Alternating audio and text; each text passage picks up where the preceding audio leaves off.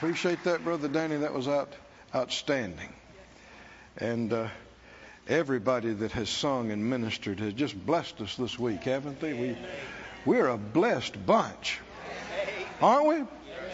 We're so blessed. The blessed people call us blessed. Would you turn to Romans, please, the 14th chapter. Romans 14. Now we've been rejoicing and getting some things all week. If you haven't been with us, you're a little behind, but you can catch up. But it would benefit you to go online, get the previous messages. They won't cost you anything. You can watch them, listen to them. If you need a hard copy, disc, DVD, you can get that if you're in the building on your way out. But the truth will make you free. And God's Word is truth. We've been talking about the joy of faith. The joy of faith. Y'all gonna believe with me tonight? To get it just right.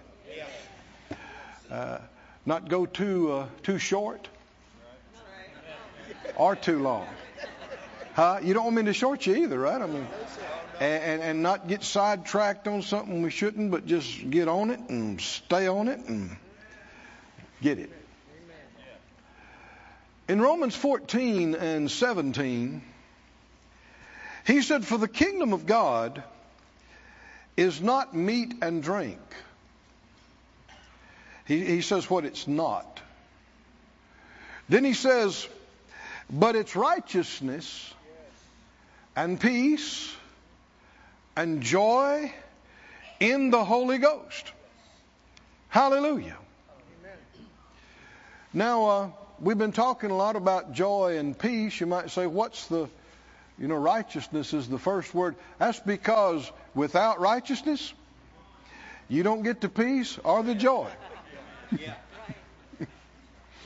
What do you mean? Well, there's no rest and peace to the wicked, the Bible says, to the ungodly, to the unrighteous. Their lives and their souls and their emotions are like turbulent, muddy waters, the Scripture describes. And unless you know that you're right with God and things are right as you're walking with Him, you won't have peace. You won't have joy. So the basis for our peace and our joy is righteousness. And it's not what we've done, but it's His righteousness that He just so freely gave us. Said out loud, I have been made the righteousness of God in Christ. Woo.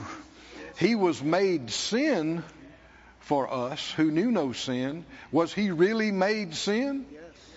So that we might be made righteous. Just as surely as He was made sin, you are made righteous. And that, when that sinks in and that dawns on you, you know what immediately follows? Peace. And joy. Hallelujah. God's not mad at me. I'm not at odds with God. I am right with Him because of Jesus. Now in the 15th chapter, the 13th verse, if you want to look at that, 15:13, we also saw, "Now the God of hope fill you with all joy and peace in believing."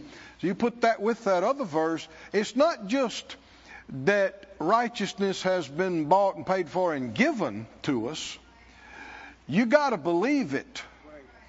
And you got to receive it before you're going to experience the joy and peace. But if you are believing, if you're in faith, if you're in believing, it will always be accompanied by joy and peace.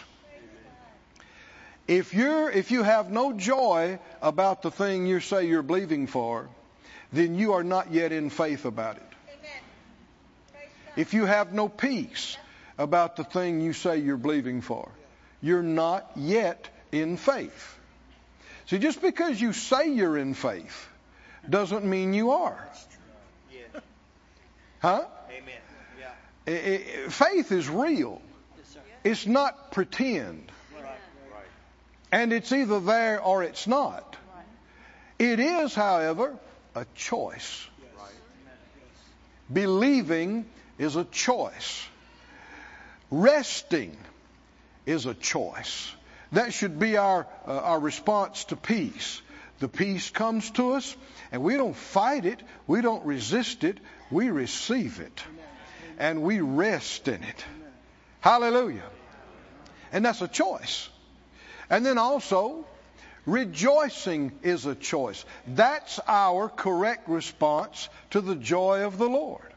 When the joy is manifest and the joy is available, we should choose to receive it. Believe it, receive it, yield to it, and rejoice. Amen. Rejoice. We saw earlier this week that God's first covenant people, when He gave them the festivals, the 3 big festivals they were to observe every year, and even every time they went to the house of the Lord, even every time they brought their tithes and offerings, they were required to rejoice. Huh? He said, you shall rejoice. And we saw it over and over again, and once in a while He'd say, you will surely rejoice. This is not based on any kind of feelings or circumstances, which reveals it's a choice. Rejoicing is a choice. You choose to believe, you choose to rest, you choose to rejoice. Now, if you look up the words, and there's more than one translated rejoice, but the main one you see most of the time, it means to brighten up. Everybody say brighten up. It means to be cheerful. Brighten up. Be cheerful. That's what it means. So when you're exhorted to rejoice, you have to stop being sad. You have to stop. It's a choice. You got to choose to brighten up and cheer up. Cheer up is not just a slogan. It is a Bible command. Look at your neighbor and say, cheer up. Cheer up is supposed to elicit a response. Huh? Too many times, the Bible talks about being a hearer of the word, but not a doer. A hearer only. And the Lord said through the prophet on one occasion, He said, my people come, and they come and they listen to the words like somebody that listens to a lovely singer or somebody that plays well on an instrument, and they hear them, but they won't do them. We live in the entertainment age. And most of us grew up somewhere around a TV. And we are accustomed to. It's ingrained into us to just sit and watch and listen something for hours on end with no response. Not doing anything with it. But that is not what church is supposed to be. We're not supposed to just come and watch and listen and leave. Everything the Lord tells us requires a response. We either believe it or we don't. We either do it or we don't. When the Lord said, rejoice, evermore rejoice in the Lord. And again, I say rejoice. You don't say, that's nice. I like that. Yeah, but you didn't do it. And you can come to church and listen, and you can have 8 series on it, and 12 notebooks full of notes on it, and never do it. And that's where much of the church is. And Sunday after Sunday, and service after service, and meeting after meeting, more wonderful information and wonderful things to go, that's neat. Yes, I like that. Yes, I'm going to make a note about that. Put a star by it. I'm going to put a star. But never do it. And then wonder why I've been in the Word for nigh on 30 years. And I'm still having trouble with this same thing. Well, yeah, because knowing about it, is not doing it. It's not doing anything. Knowing about it is not doing anything. When the Lord tells you something to do, He actually expects you to do it. Is that right? I mean, He expects you to do it. And that includes rejoicing. Hallelujah! Woo! Praise God. Oh, you could shout in here. You could shout. Yeah! Praise you, Lord. Praise you, Lord. Praise you, Lord.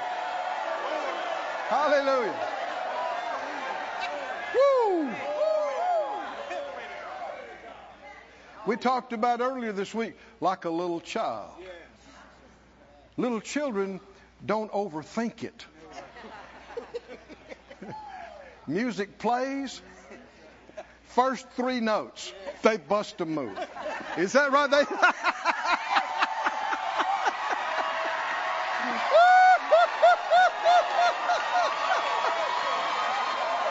Just like that.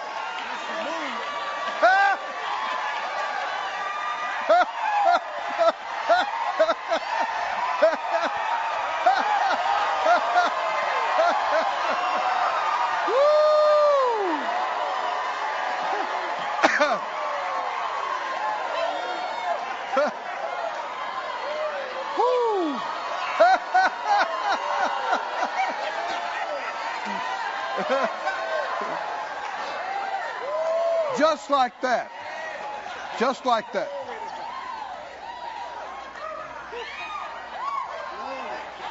Things,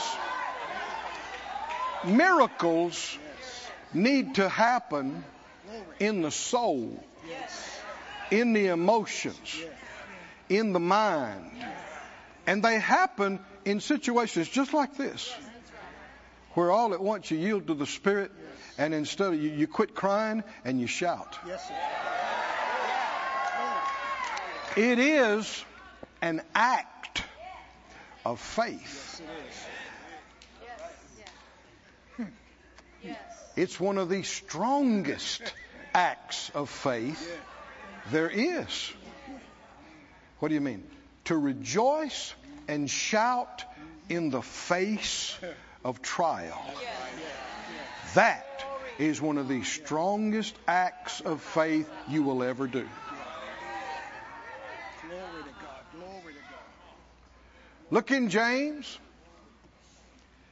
James chapter 1. James 1:2. Anybody know what it says? My brethren, Huh? Count it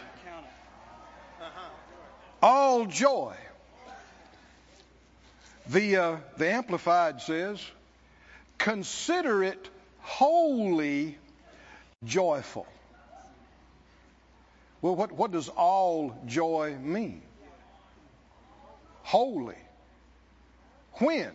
Whenever you are enveloped in or encounter trials, whoa, huh? And various temptations, here is where you depart from the world. Because they will never do that.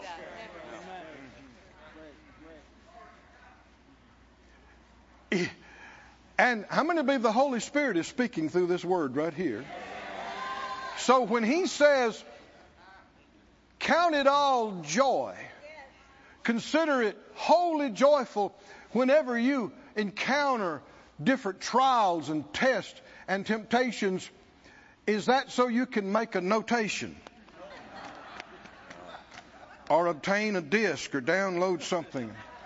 Make a note? No. It's so that you know what to do when you encounter a trial, an attack, a problem, a test. Is most of the church doing this? No. And yet it's all through the Bible.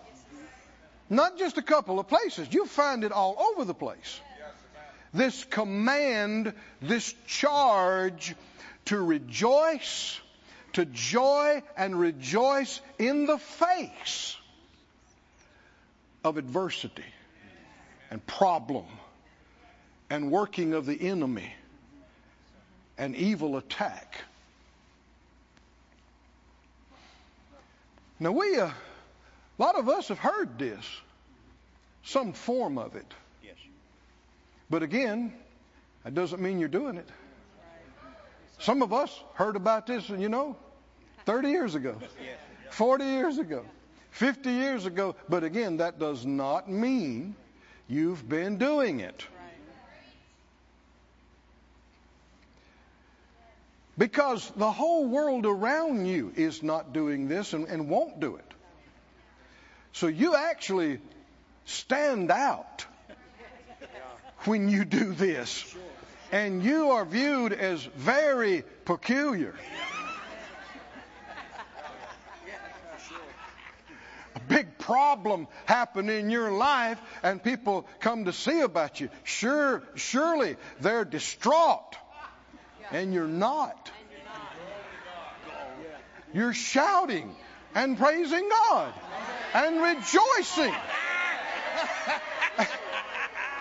And the world will shake their head and go, poor dear, they've lost it. Yeah, we have. But if you want different results from the world, you got to do something different than the world does. The whole world is crying and scared and depressed and upset and distraught and mad. And you see where that gets everybody too. It just gets worse and darker and darker. But when you find some brave soul who just doesn't care what other people think about it,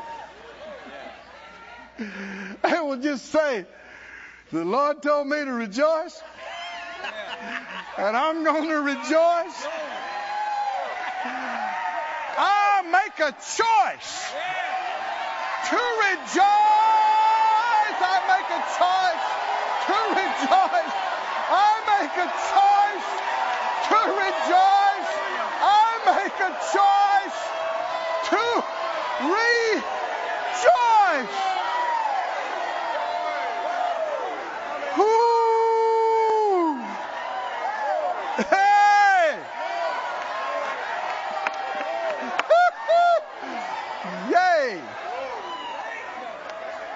Oh man, this is so good for us. This is so good for us. We are getting completely cleansed from last year and everything else. Come on, y'all with me? Yeah! Hallelujah!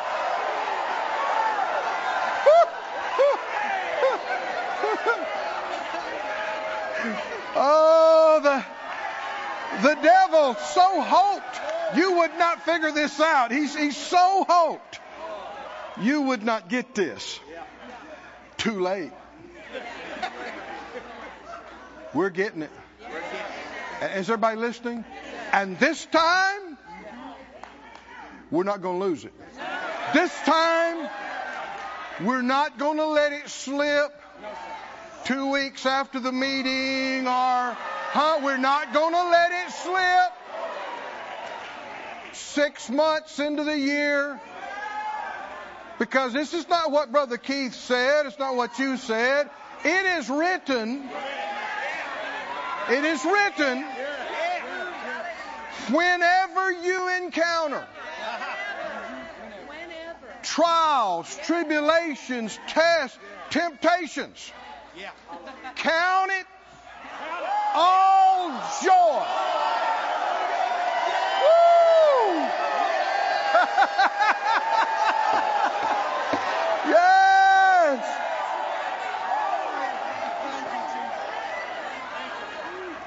You can be seated for now, I guess, for the moment. The Wuest says it well in my thinking. The Wuest translation says, be constantly rejoicing. This is, verse 1 and 2 here. Be constantly rejoicing. Consider it a matter for unadulterated joy. Now that means no mixture. Well, see, he said all joy. What does that mean? If something is all that, it is 100% that. No artificial additives or preservatives. It is 100% pure joy.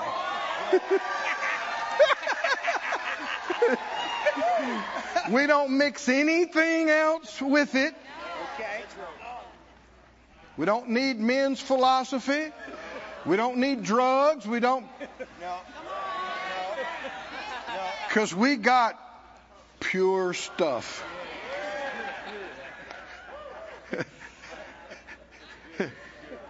100%. Consider it a matter for unadulterated joy whenever you fall into the midst of variegated trials which surround you.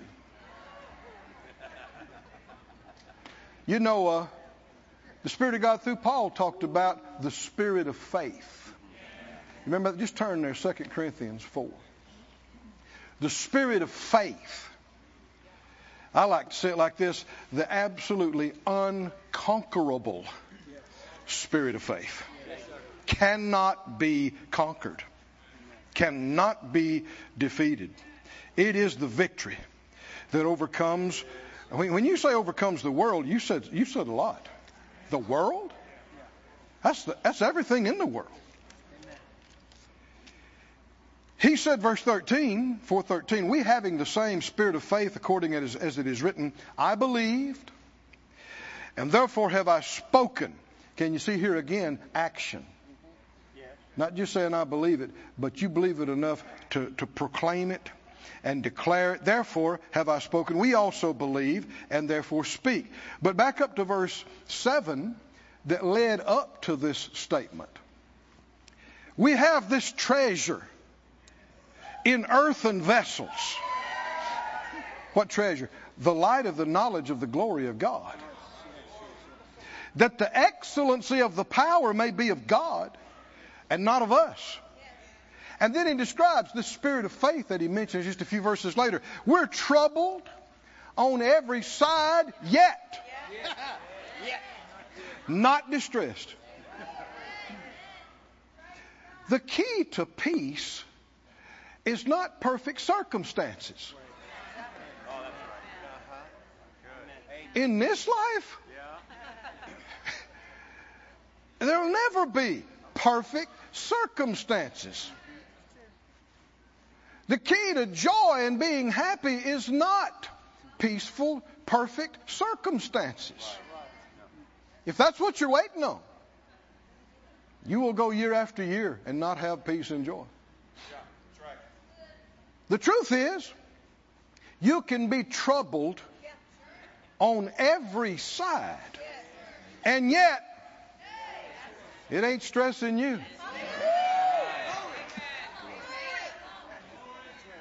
For people to look at you, they'd think, he don't have a care in the world. That's because I cast it all. Oh, I had some. It came. It came from every side. But every time it showed up, I just cast it over on the Lord. Trouble? Yeah. We got trouble over here and over here and over here. But we're not distressed. Perplexed? That means you don't understand. You don't know what's going on. But you don't have to be depressed because you don't understand something. Somebody say, not in despair. Keep reading. Persecuted? Well, surely if you're persecuted, you should cry and feel sorry for yourself for all you're going through. No. I'm not forsaken. I'm not alone. Even when my mother and father forsake me, the Lord will take me up. The psalmist said that. Even when all the disciples left Jesus, he said, all of you are going to leave. He said, but I'm not alone. I am not alone. The Father who sent me is with me. You're a Christian, say, I just get so tired of being alone. You're not alone, dear child. Tired of living alone. You don't live alone.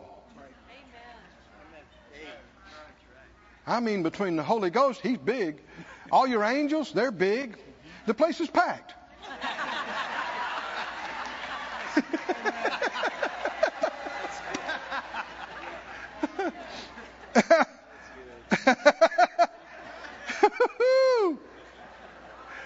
Oh, somebody say glory to God. Glory to God. Whew. Go with me to the book of Acts, please. I am so happy about this. I'm so thankful. So thankful. Great things are happening. Great thing. Acts, the 5th chapter. Great things are happening. Glory be to God. Anybody can rejoice and be happy when something good happens. When you feel good. When something good happens. Unbelievers do this. There is zero faith involved in that. Shouting because something good happened to you. Being glad because I feel good today. Unbelievers do this. What's faith and what the world does not do is when you don't feel good, but you choose to rejoice. Things are not good. Now, when we say we're rejoicing, you're not rejoicing over the evil the enemy has done. You're not rejoicing over the bad things that have happened. You're rejoicing about something else.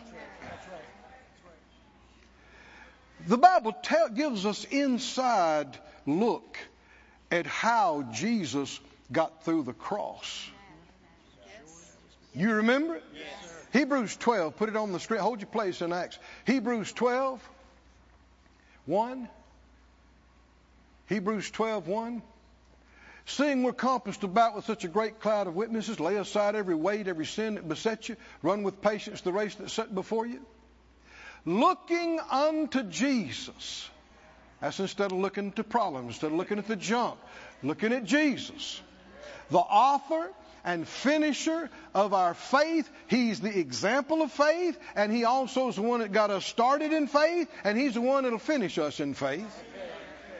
Who, for the joy that was set before Him, endured the cross, despising the shame. Now, man, there's revelation there. He didn't receive the shame. They were mocking Him. They were scoffing at Him. They were saying, you know, if God takes pleasure in Him, let Him come down and take Him off the cross. And they're spitting on Him and all this stuff. And instead of Him taking it inside and going, oh, this is so awful and so He despised the shame. And He didn't let it in Him.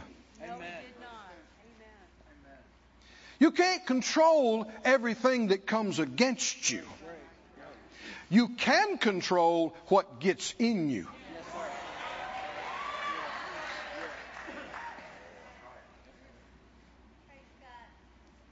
It's not your fault, everything that would come against you. It is your fault what got in you. Yeah, that's right. For the joy that was set before Him, He endured the cross. That's Him doing what we just got through reading, counting it all joy. Yeah. The cross is pain. The cross is agony. And yet, He didn't focus on that. He was able to endure the worst of situations by looking past it, looking above it, looking past the pain and realizing what I'm paying for this moment is not even worthy to be compared with the glory that's going to be revealed. Oh, hallelujah. Believing He could do it. He could lay down His life. He could go all the way to the heart of the earth. He could take the judgment of the whole world, believing He could come out over it. He's not looking at the immediate problem. He's looking at the outcome. And the joy He's seeing was the strength that got Him through it. That's our example. If He can get through the cross, which we don't even know how terrible that was. It was far worse than the physical pain of being nailed, as bad as that was. It was far worse than that, because in the spirit, all of our sins and judgment was laid on Him. Can you imagine all the billions of human beings, past, present, and future, all of their junk and their rebellion and their sin and their failure converged on His sinless, spotless being, and He became sin. We don't know. We have no idea how terrible it was, and yet He endured it. He had the strength to endure it, and He's doing this as a man. He endured it. Why? For the joy. Somebody say, for the joy. For the joy. For the joy. For the joy. The joy got Him through. Oh, somebody listening tonight. I said the joy got Him through the cross. If the joy got Jesus through the cross, it can sure get you through COVID, shut down. Come on, is that right?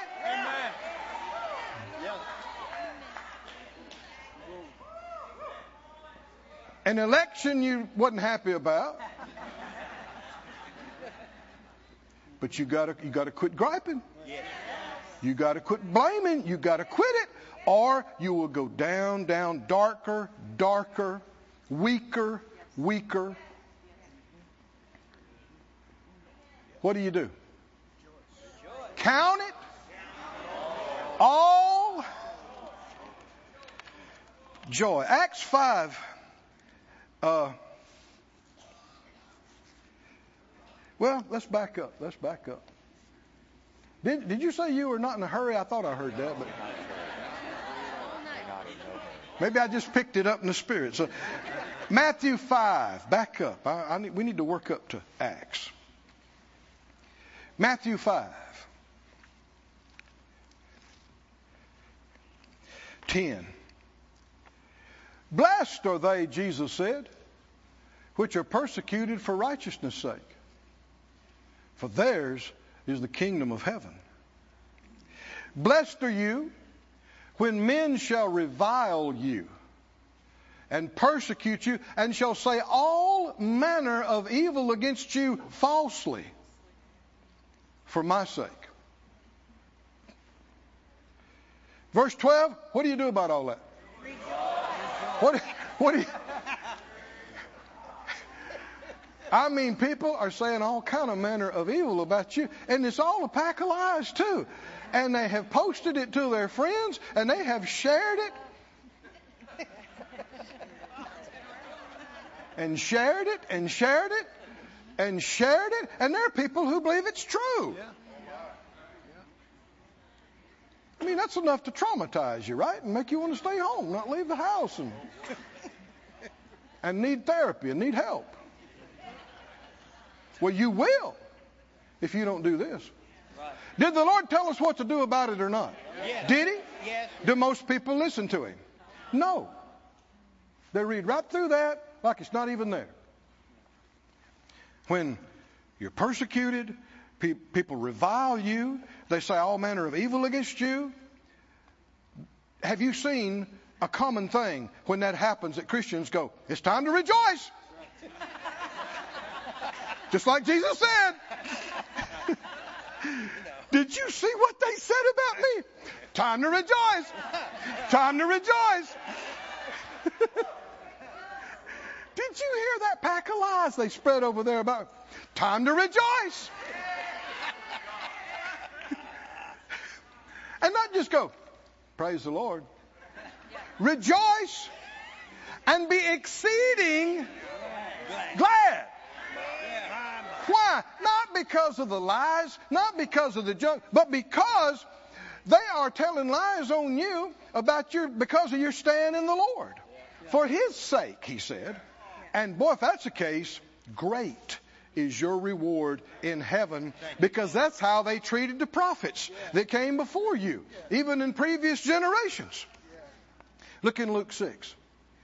Luke says some other things that Matthew didn't bring out. Luke 6:22. Blessed are you when men shall hate you. Really? Is that people's immediate response when somebody says, I hate your guts? And you go, I'm blessed. No. People go, why do you want to say that about me? You don't know me. Now listen. What happens so many times in these cases, the enemy is trying to fire at you shame, condemnation, anger, all kind of stuff, and it's entirely up to you if you let it in. It cannot gut you unless you let it in. It cannot undo you so that you have to go and lay down and cry for 2 days because of what they said. That only happened because you took it seriously and you let it in. You pulled it into yourself and received it instead of doing what the Lord told us to do about it. Blessed are you when men shall hate you. And when they separate you from their company, they take their name off your list. And you no longer can come to their club. And you're no longer welcome there. Now, we're laughing, but I have seen people get bitter over things like this. And I mean, just, it messed up their life. It opened the door to serious diseases. I've seen it. They carried that to their grave. They're hurt over how people did them, how they excluded them, and how they cut them off and separated from them. They'll hate you, separate you from their company, reproach you, cast out your name as evil for the Son of Man's sake. Now, people do things because you acted dumb and stupid. There's no reward for that. But if you're endeavoring to obey the Lord and do what He told you to do, and they talk about you because of that, there is eternal reward connected to that. Verse 23, what do? Now stop. Hating you, maligning you, lying against you, separating you from their company. And what do? You rejoice in that day. You don't wait till some other time, right then. And you actually leap. You leap for joy. No. Are y'all awake? What's the occasion of being exceedingly glad, rejoicing, and leaping for joy? Remind me. They hate me. They've told all kind of lies against me. Is that right? They've maligned me. They've separated me from their company. Are most Christians practicing this? No.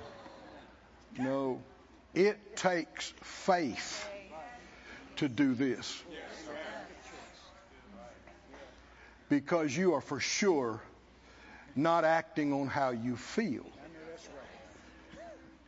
Because nobody likes to be hated and despised and mistreated, and nobody likes that. And the first thing, the way it hits you is to be hurt, and to go, why did you do that? And that's not true. And to try to defend yourself and try to convince, and the harder you try, sometimes the more they laugh at you, and it's just awful, and you can be scarred permanently. If you act like an unbeliever who has no regard for the words of the Master. But there's another way to live. How many see it in the Bible? There's another way to respond, and it is the way that gives you the strength to get through these things. Can you see that? It was the joy that got Jesus through that. It gave him the strength to endure the cross, to despise the shame instead of letting it in, and overcome the whole thing. It is true that the joy of the Lord is our strength, but we have to choose to rejoice. Praise God. Go to Acts 5. Acts 5 and verse 40. Oh, thank you, Lord. Acts 5 and verse 40. The apostles did what the Lord told them to, and they're going into all the world and preaching the gospel, and man, they had revival and riots. And they got arrested, and they got thrown in jail. And on this occasion, they called the apostles, and they beat them. When's the last time you got a good beat down? We are so blessed in this country. I don't remember the last time I got a beat down. But they got a beat down. And this is not a little slap on the cheek. They beat them. And they commanded them that they should not speak in the name of Jesus. And then they let them go. And they departed from the presence of the council.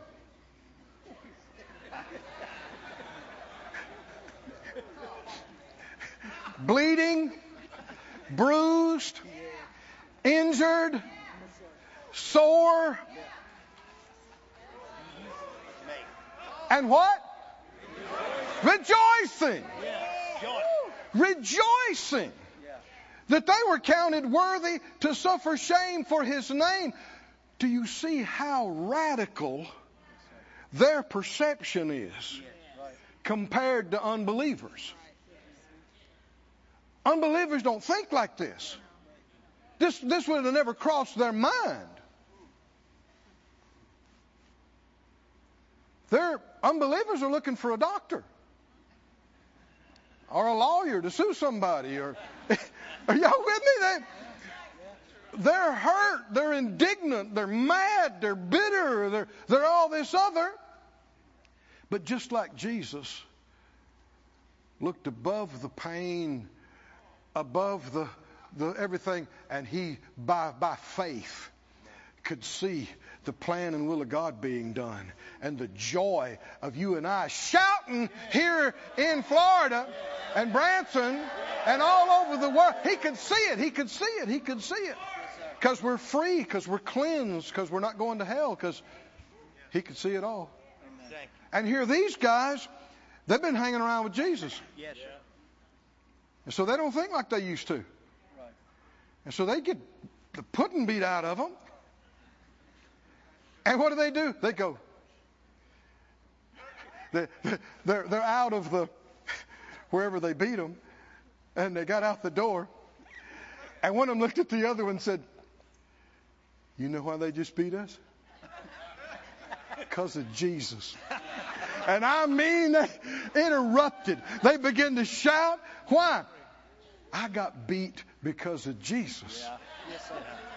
What does that mean? There's eternal reward for that.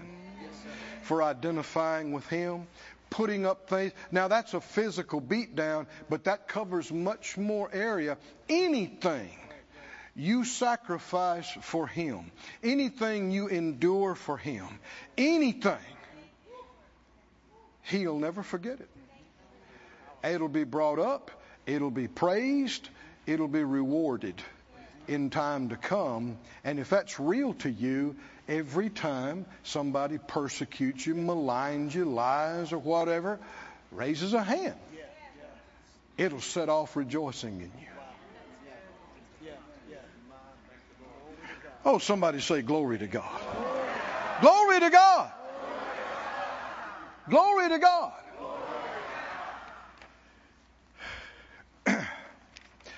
Go with me to 1 Samuel, the first chapter, please.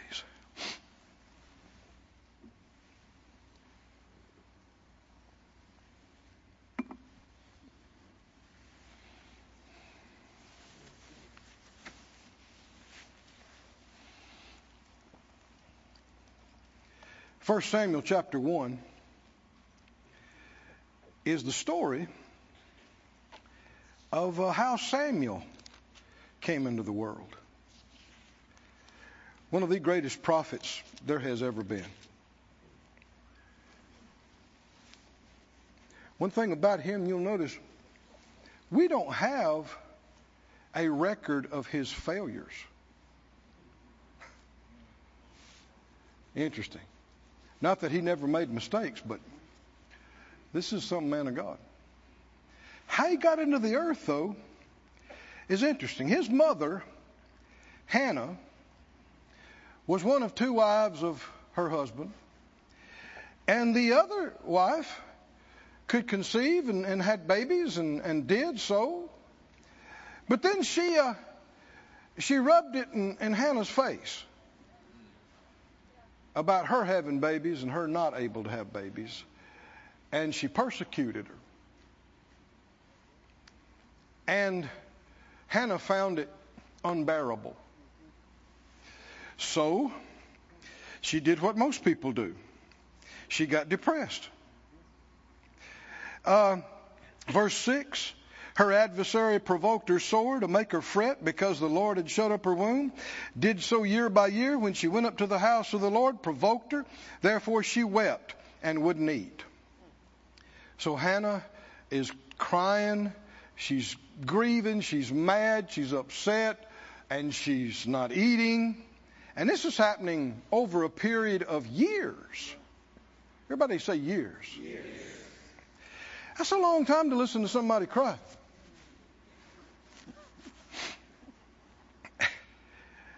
Then Elkanah, her husband, said to her, Hannah, I'm going to paraphrase a little bit. Why are you crying so much, baby? Why? And why's your heart so grieved? You got me. I mean, I'm better than 10 sons, ain't I? You know what she said?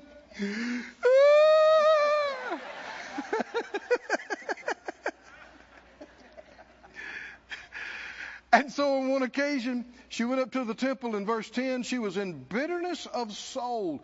Now, come on, get the picture. This woman is depressed for years. She's in a bad way. And it's not getting any better. It's getting worse. And so, you know the story, she prayed, and Eli, the high priest, saw her and thought she was drunk. And she said, verse 15, no, I'm a woman of a sorrowful spirit. This is how she saw herself. She identifies with sorrow. Don't count your handmaid a daughter of Belial. Out of abundance of my complaint and grief, I've spoken hitherto. Grief is her life. That is the case with many church-going people today. They are depressed every day. They put on a smile here and there and try to push through it. They're taking handfuls of medications and all kind of things, and it's done nothing but get worse. Because you can't fix a spiritual problem with a natural thing. You can't. And look what happened next. Eli answered and said, go in peace, and the God of Israel grant you your petition that you've asked of him. And she took that as God telling her that he granted her petition, which it was. She took that as God talking to her through the man of God. She said, let your handmaid find grace in your sight. And the woman went her way and did eat. And her countenance was what? Was what? Was what? No. Somebody say, no more sad. No more sad. No more sad. If you stop right here, is she pregnant? No. Does she have a child? No. Has her situation changed physically at all? No. And yet, no more sad. Woo! No more sad. They got up in the morning, worshiped the Lord, went back home. Next thing you know,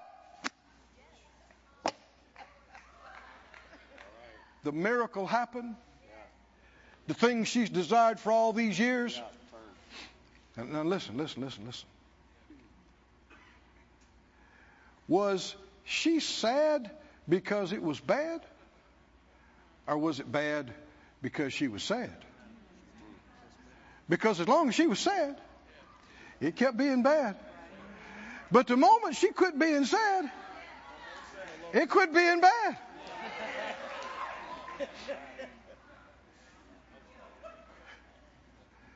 See, unbelievers think it has to change before I can quit being sad, because as long as it's bad, I can't help but be sad. But that's not what happened here. That's right. Something she heard from the Lord caused her to believe, I got it. That's it.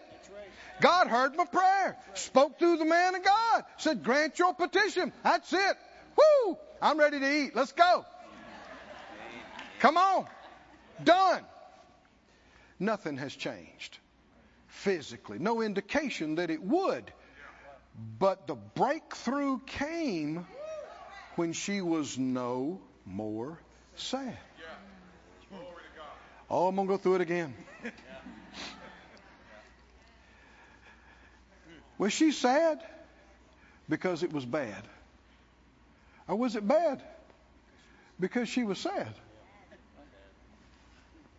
Because as long as she was sad, it was bad. But the moment she stopped being sad, it stopped being bad. Could that be why we are commanded right, left, and center, rejoice when it's bad? Rejoice when it's bad? Rejoice when it's bad? Rejoice when it's bad. Rejoice when it's bad. Rejoice when it's bad. Any unbeliever can rejoice when it's good. Takes no faith at all. Any unbeliever can rejoice when they feel okay. Takes no faith. But it takes faith when it feels like it's tearing your heart out. I mean, was this woman in a bad way? Years of terrible depression and hopelessness. And when she stopped being sad, something changed in her. And she's done with her sad days. She's done with being depressed, and she just begins to thank God for hearing her prayer. Thank God for hearing, thank you for hearing my prayer. Thank you for working the miracle, whatever it takes, so that we can have this child. Thank you. And if you believe He heard, and you believe it's granted, and you believe it's coming, you got no reason to be sad. You got every reason to be glad. Now there's a phrase. Go with me to the book of John. There's a phrase spoken by the head of the church. I believe it'll just go right into you tonight, and stay with you. Amen. Like these other words. Yeah. John 16:33. Jesus is about to go off the scene. He's about to face this horror that we've been talking about at the cross, and they're about to have to deal with what he's going through, and then him not being there physically. And they were, lack of a phrase, they were freaking out about him leaving them. You remember what they all said? No, we'll go wherever you go. We'll die with you. No. Well, you can understand. They don't want to go back to life before Jesus. Nobody does. But notice he said, these things I've spoken to you, that in me you might have peace. In the world, you'll have tribulation. We cannot believe that there will be no tribulation in the world. We can't believe for that. It's going to take the Lord coming back to fix this. Now, He'll sustain us and do good things for us and help us so the church can operate and we can preach the gospel, but it's going to be in the midst of turmoil and tribulation. Has been, is, will be. What do you say? But what? But what? Be of good cheer. Be of good cheer. I have overcome the world. Now this is that where the word rejoice itself, one of the main literal meanings is to be cheerful. Yes. To brighten up. Yes. And to be cheerful. Yes. I want you to grab a hold of this word because it's a powerful word. Cheerful. Cheerful. Cheerful. Full of cheer is full of joy. Rejoice is re-enjoy. Joy in the front, joy in the back. Right? Joy. Count it all joy. And so we must not let this go past us, because when we hear the phrase, cheer up, it's like a nothing phrase. And yet, this is not a nothing phrase. Yes. Cheer up is a directive from the head of the church. And there's power in it when you receive it.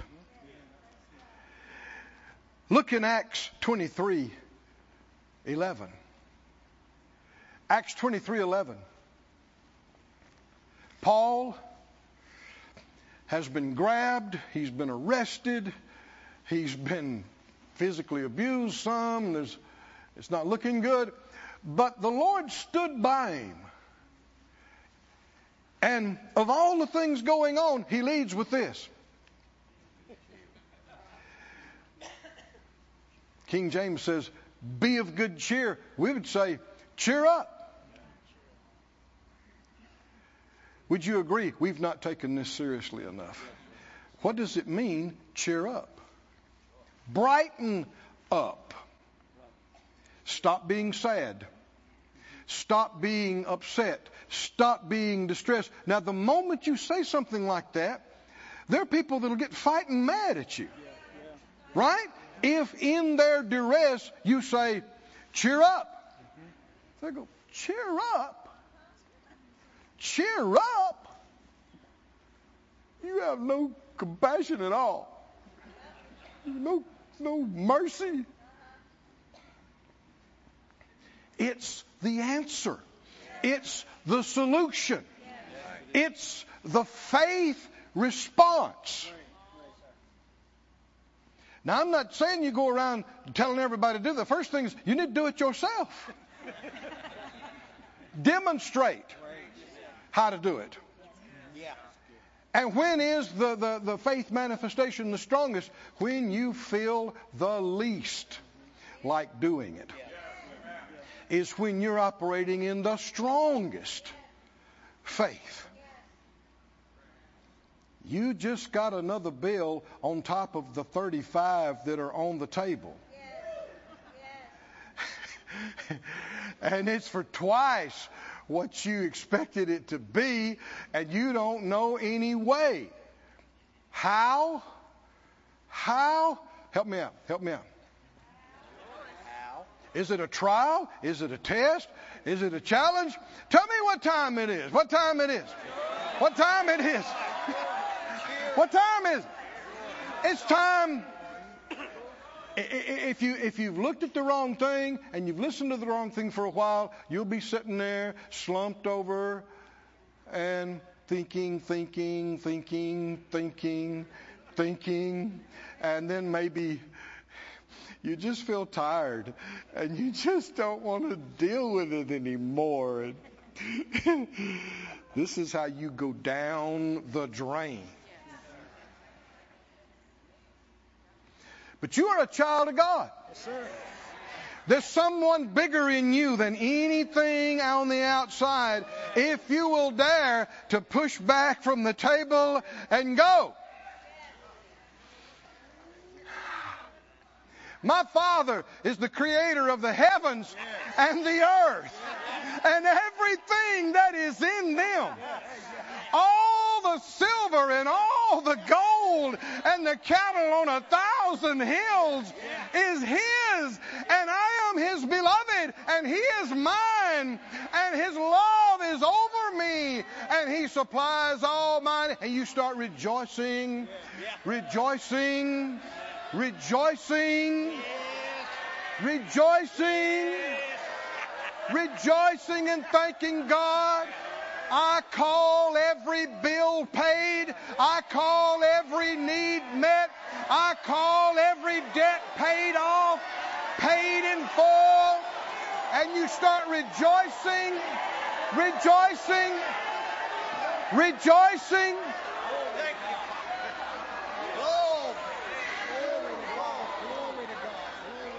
Nobody in the world does that. Nobody in the world. And you can't hear it. But if you do that genuinely from your heart, no matter how you feel, if you could hear in the Spirit, you'd hear wings flutter as angels take off to do things and to put things in motion and cause things to start coming your way. Woo!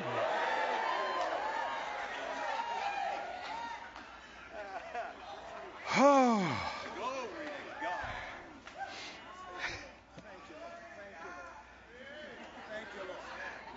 Hallelujah.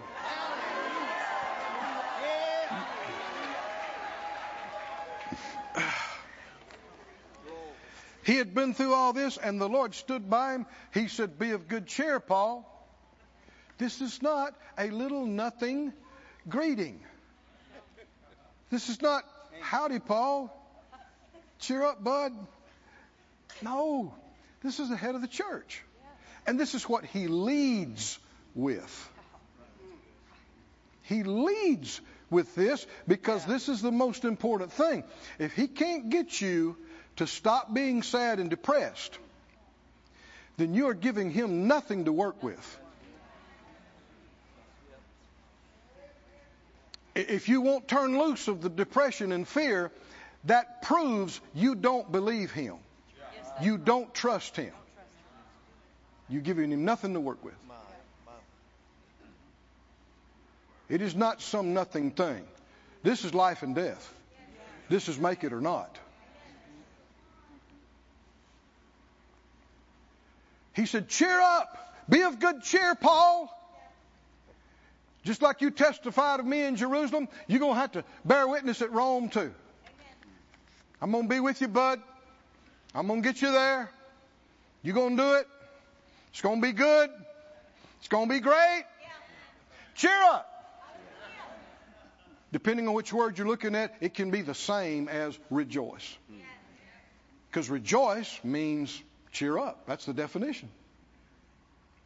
Now look in Acts, the 27th chapter. And to me, this is one of the greatest stories in the Word of God. They're all great, but this is, you got to remember, everything that's in the Word of God, it's hand-picked by the Holy Spirit. There are no incidental stories. There are no, right? There are no, that's a good story. Let's just throw that in there. No. There is light and life in every word. And the big thing is it's showing you and me what to do in similar situations. Yes, sir. Yes. It's showing us. Yes. Acts 27. It was determined that they should sail to Italy. They loaded in the boat. You know the story down in verse 7 that it was getting dangerous for the time of year. Verse 9, Paul admonished them that they shouldn't go. He said, "I perceive." Verse 10, the voyage will be with hurt and much damage. But they didn't listen to him, and they left. Because it looked like, verse 13, south wind blew softly. Supposing they had obtained their purpose, they took off. Now, let me just stop right here. We are to believe God to protect us. But you cannot separate that from being led by the Spirit. If the Lord dealt with you to stay home, don't go on that trip. Yeah. And you say, "No, I dwell in the secret place of the Most High. Nothing can hurt me." And you go on the trip. You may not make it. Yeah. Are y'all with me? Yeah. If they had listened to him, they wouldn't have lost anything. No time, no duress. They wouldn't have lost the freight. They wouldn't have lost the ship. Can you see that? Yes. The Lord was trying to spare them, just missed the whole storm. Yeah. But because they wouldn't listen, they lost the ship, they lost the freight, they were scared out of their minds for days on end, weeks at a time, and only through the prayers of a man of faith were their lives saved. They were saved, but only just them. Can you see what we're talking about? Yes. You have to listen to the direction of the Holy Spirit to be kept completely safe. Yeah. So they did. And it said that they got in verse 14, there arose a tempestuous wind called Euroclydon.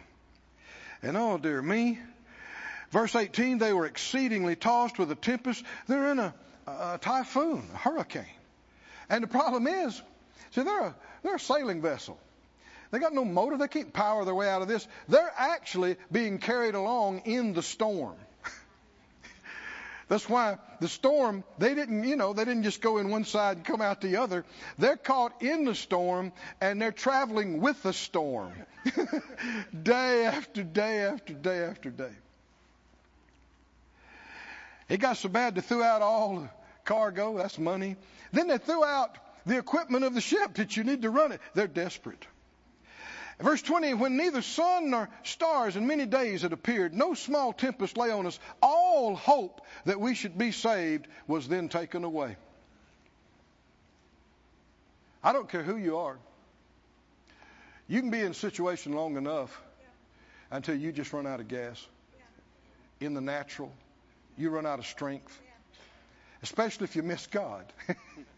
You can just be in a place where you think, well, this is it. But after long abstinence, Paul stood forth in the midst of verse 21, and he said, doing away with the idea that you should never say, I told you so. He said, sirs, you should have listened to me, and we'd still be warming in the sun in Crete, and we wouldn't have gained this harm and loss. But I got the answer.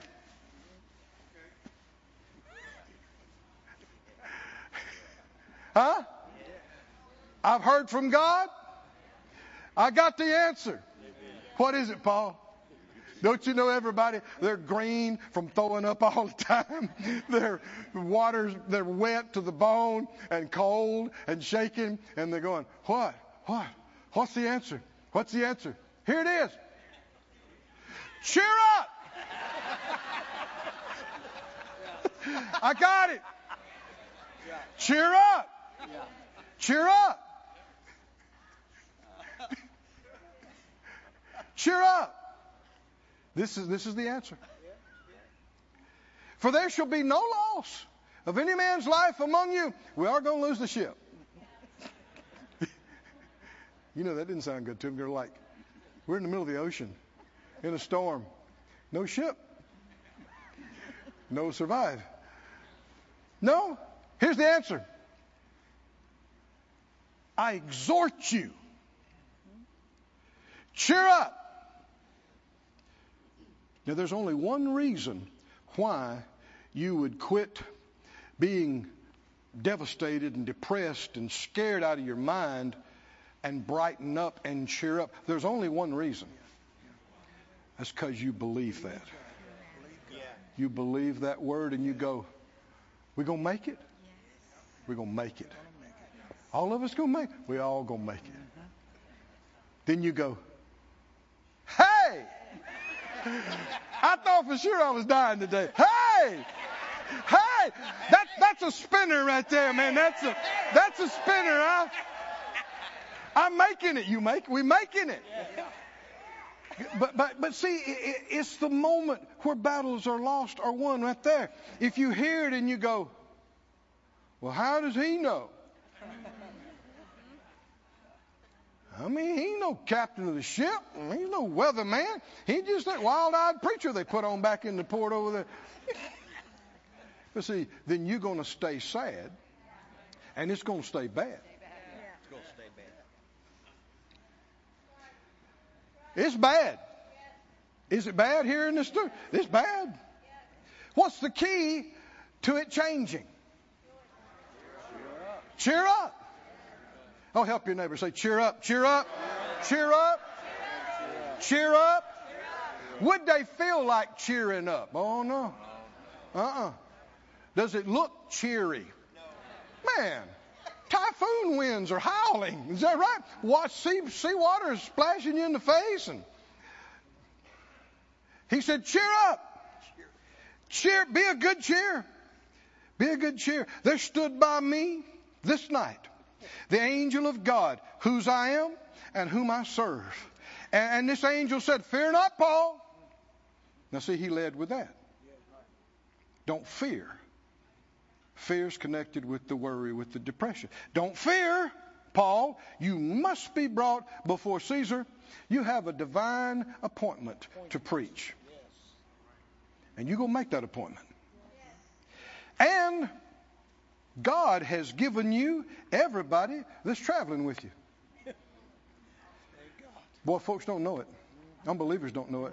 But they ought to be so glad when a real believer gets on a plane or a bus or a ship. Because there are cases like just right there where the whole passenger manifest are saved because of one person that prayed. God's given you all. Wherefore, sirs? Huh? Do what? Come on, help me out. Do what?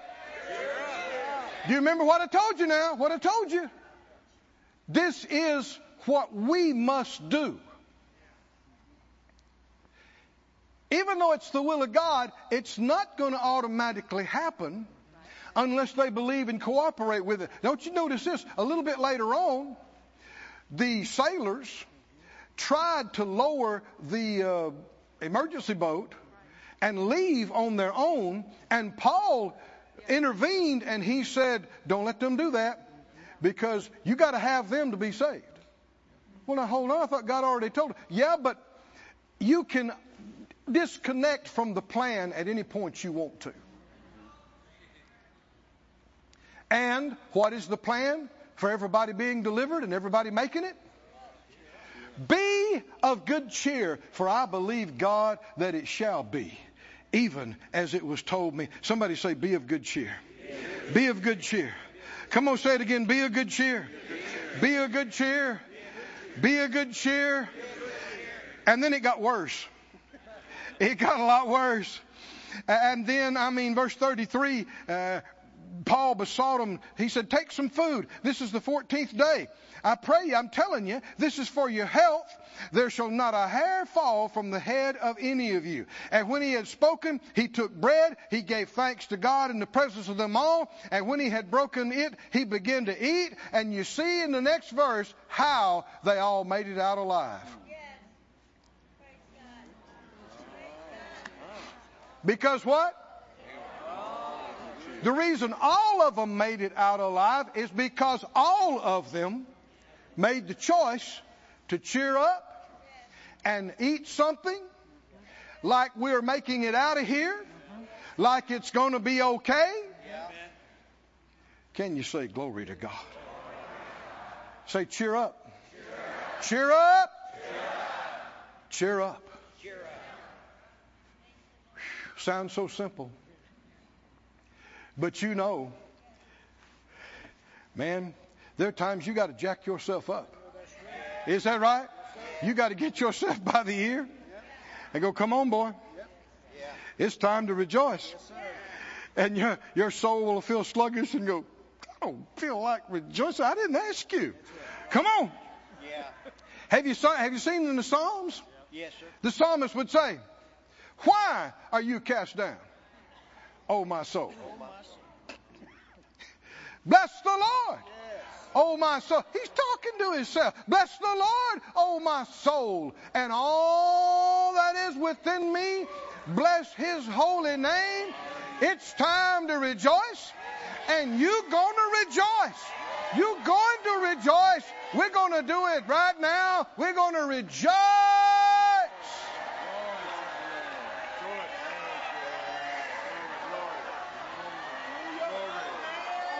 Hallelujah. Hallelujah. Praise the Lord. Praise the Lord. Praise the Lord. Oh, Lord, I rejoice in you. I rejoice in you. And am glad in you. I rejoice in you. I rejoice in you. I rejoice in you. I rejoice in you. I rejoice in you. I rejoice. I rejoice. I'm not rejoicing in the problems. I'm not rejoicing in the evil stuff of the enemy. I'm rejoicing in how faithful God is to me. I'm rejoicing in the goodness of God. I'm rejoicing in the hope of glory. I'm rejoicing in a certain, sure victory and future. He said, I know the thoughts I've thought about you. I know the plans. They're good plans.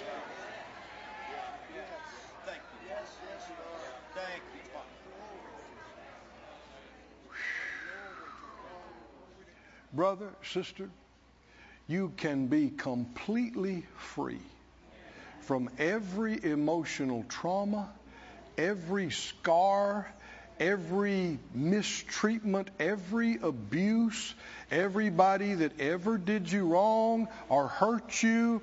You can nurse it and stay sad about it and carry it to the grave. Or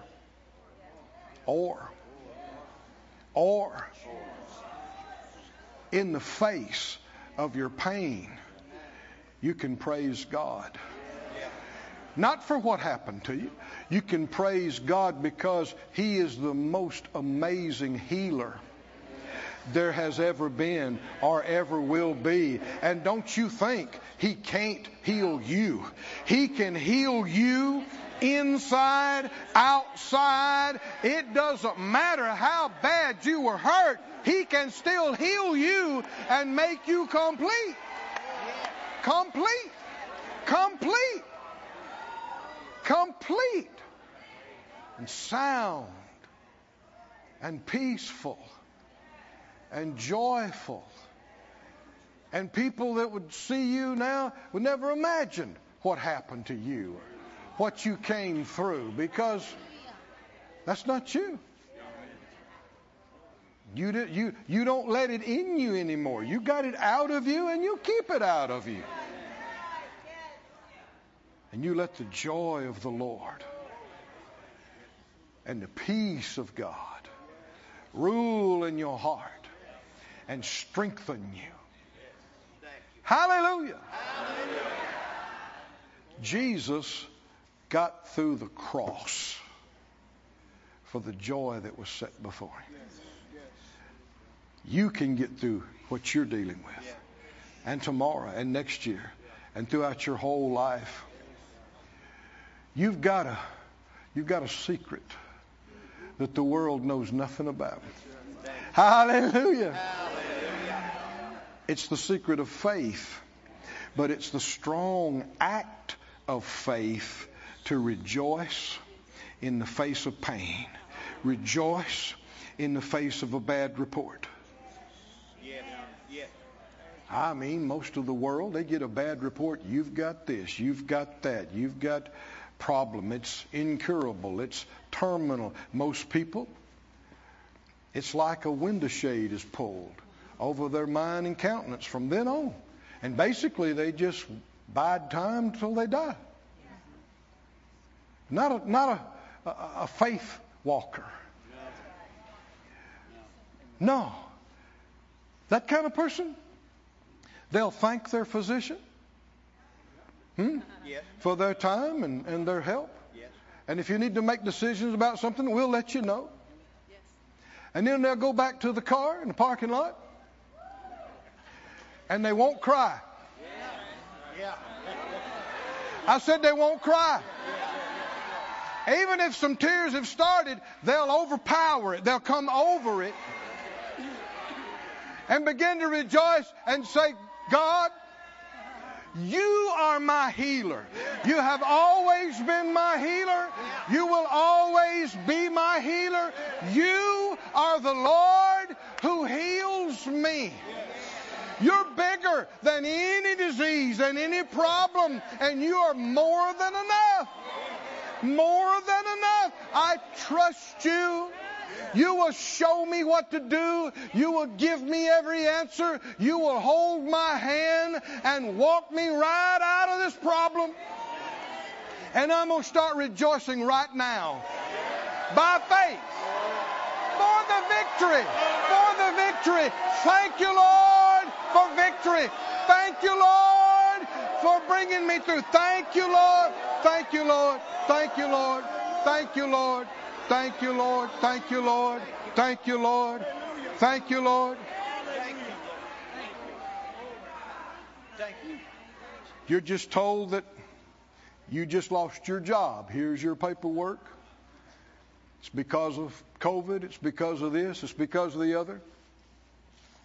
Unbelievers are devastated.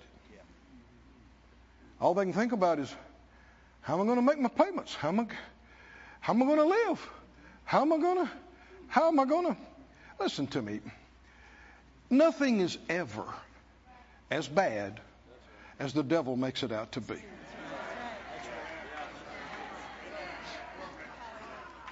There are numerous billionaires that lost everything they had. Got kicked out of their house. They lost their house, lost their car, lost everything else. But they said, I'm going to start another business. See, that's just natural faith. Yeah. But it's the opposite of quitting. Life ain't over because you lost a house or a job. Come on, are y'all with me? Yeah. Because the company shut down or your startup didn't make it. You know, the devil will come and go, oh, it's over. It's over. Everything I've worked for, and I've poured my life and my savings into, and I'm 45 years old, and how can I start over? Oh, my God, what am I going to do? Now you're taking the Lord's name in vain. And that's not what faith does. You just lost your job. Faith says, I appreciate the job I've had. Thank you for giving us this good place to work. And I know you're going through some things. And, I'll believe with you for the next thing you're doing. And then faith gets back out to the car.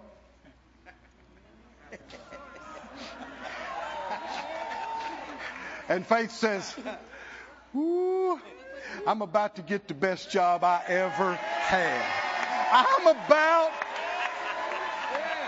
Maybe I'm about to start my own business. I'm about to come in because God is that real. God is that big. God is that good. And when you believe it, you rejoice.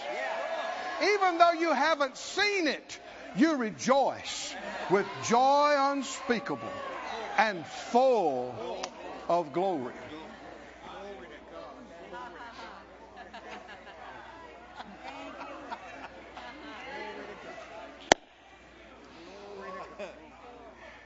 You got a secret of victory and overcoming that the world knows nothing about. Wouldn't even understand it if you tried to explain it to them. You got to get saved to get this. You got to hook up with the Holy Ghost to get this. Is that right? You got to hear some faith preached. Is that right? To get this.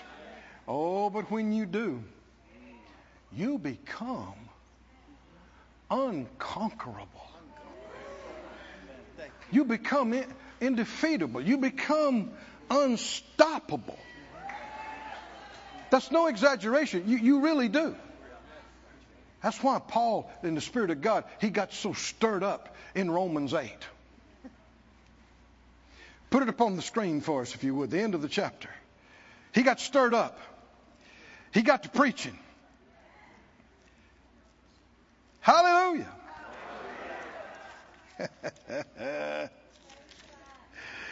Boy, the devil was hoping you wouldn't see this. 8:35. Put it on the screen. 8:35. Who? I mean, he's waxing sassy. Who? Not you. Not you. Who will separate us from the love of Christ? Tribulation? Nope. Distress? Nope. Persecution? Nope. Famine? Nope. Nakedness? Peril? Sword? COVID? Let down? Shut down? It can't separate you from the love of God. Has any of the things that have happened in the past year or so shocked or disturbed God? Did he go, oh no, would you look at that? He's seen it all before and far worse. And he that sits in the heavens laughs. He sees the enemy's schemes and all the stuff that he's doing. And you know what God's response to it is? He practices what he tells you to do. Can you see this? He does what he tells you to do. He sees the devil's schemes and his cruel and evil plans and all that stuff. And the psalmist said, he that sits in the heavens laughs. I'm looking forward to hearing the Almighty laugh. You talk about blowing your hair back. I think when the Almighty laughs, when he goes, ha, ha, ha, you'll go, woohoo. And nothing evil can hang around. He that sits in the heavens laughs, which is why Job talked about at destruction and at famine, you will laugh. Not in unbelief, you won't. Not thinking like the worldly, ungodly unbeliever, you won't. Only faith people laugh at cancer. Only faith people laugh at COVID. Right? Only faith people laugh at famine, at destruction. And why in the world would you do it? Because you know, compared to God, it's nothing. Compared to what he can do, I don't have to be afraid. I don't have to quit. I don't have to despair. God got me this far. Not only will he help me get through, better's coming. Bigger's coming. Huh? So I lost that. God can easily do better for me. Hallelujah. Hallelujah. Hallelujah. Oh, praise God. Hallelujah. Go ahead and play. Close your eyes. Focus on the Master.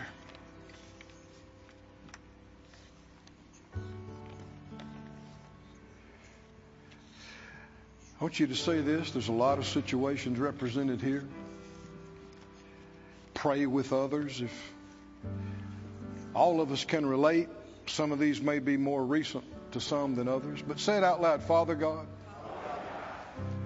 forgive me for yielding to grief, sorrow, fear, unbelief. You commanded us not to. You commanded us not to allow our hearts to be troubled. You commanded us to cast all our cares on you and be careful for nothing and take no thought and trust you. You commanded us to rejoice all the time, evermore, and count it all joy in the face of every trial. I'm taking you seriously. I'm accepting your words. I'm receiving this as my way of living, my way of operating, my way of responding. Remind me, quicken me when I need to step out and rejoice on purpose in Jesus' name. Oh, hallelujah. Go ahead and lift up your hands and voices right now. Hallelujah.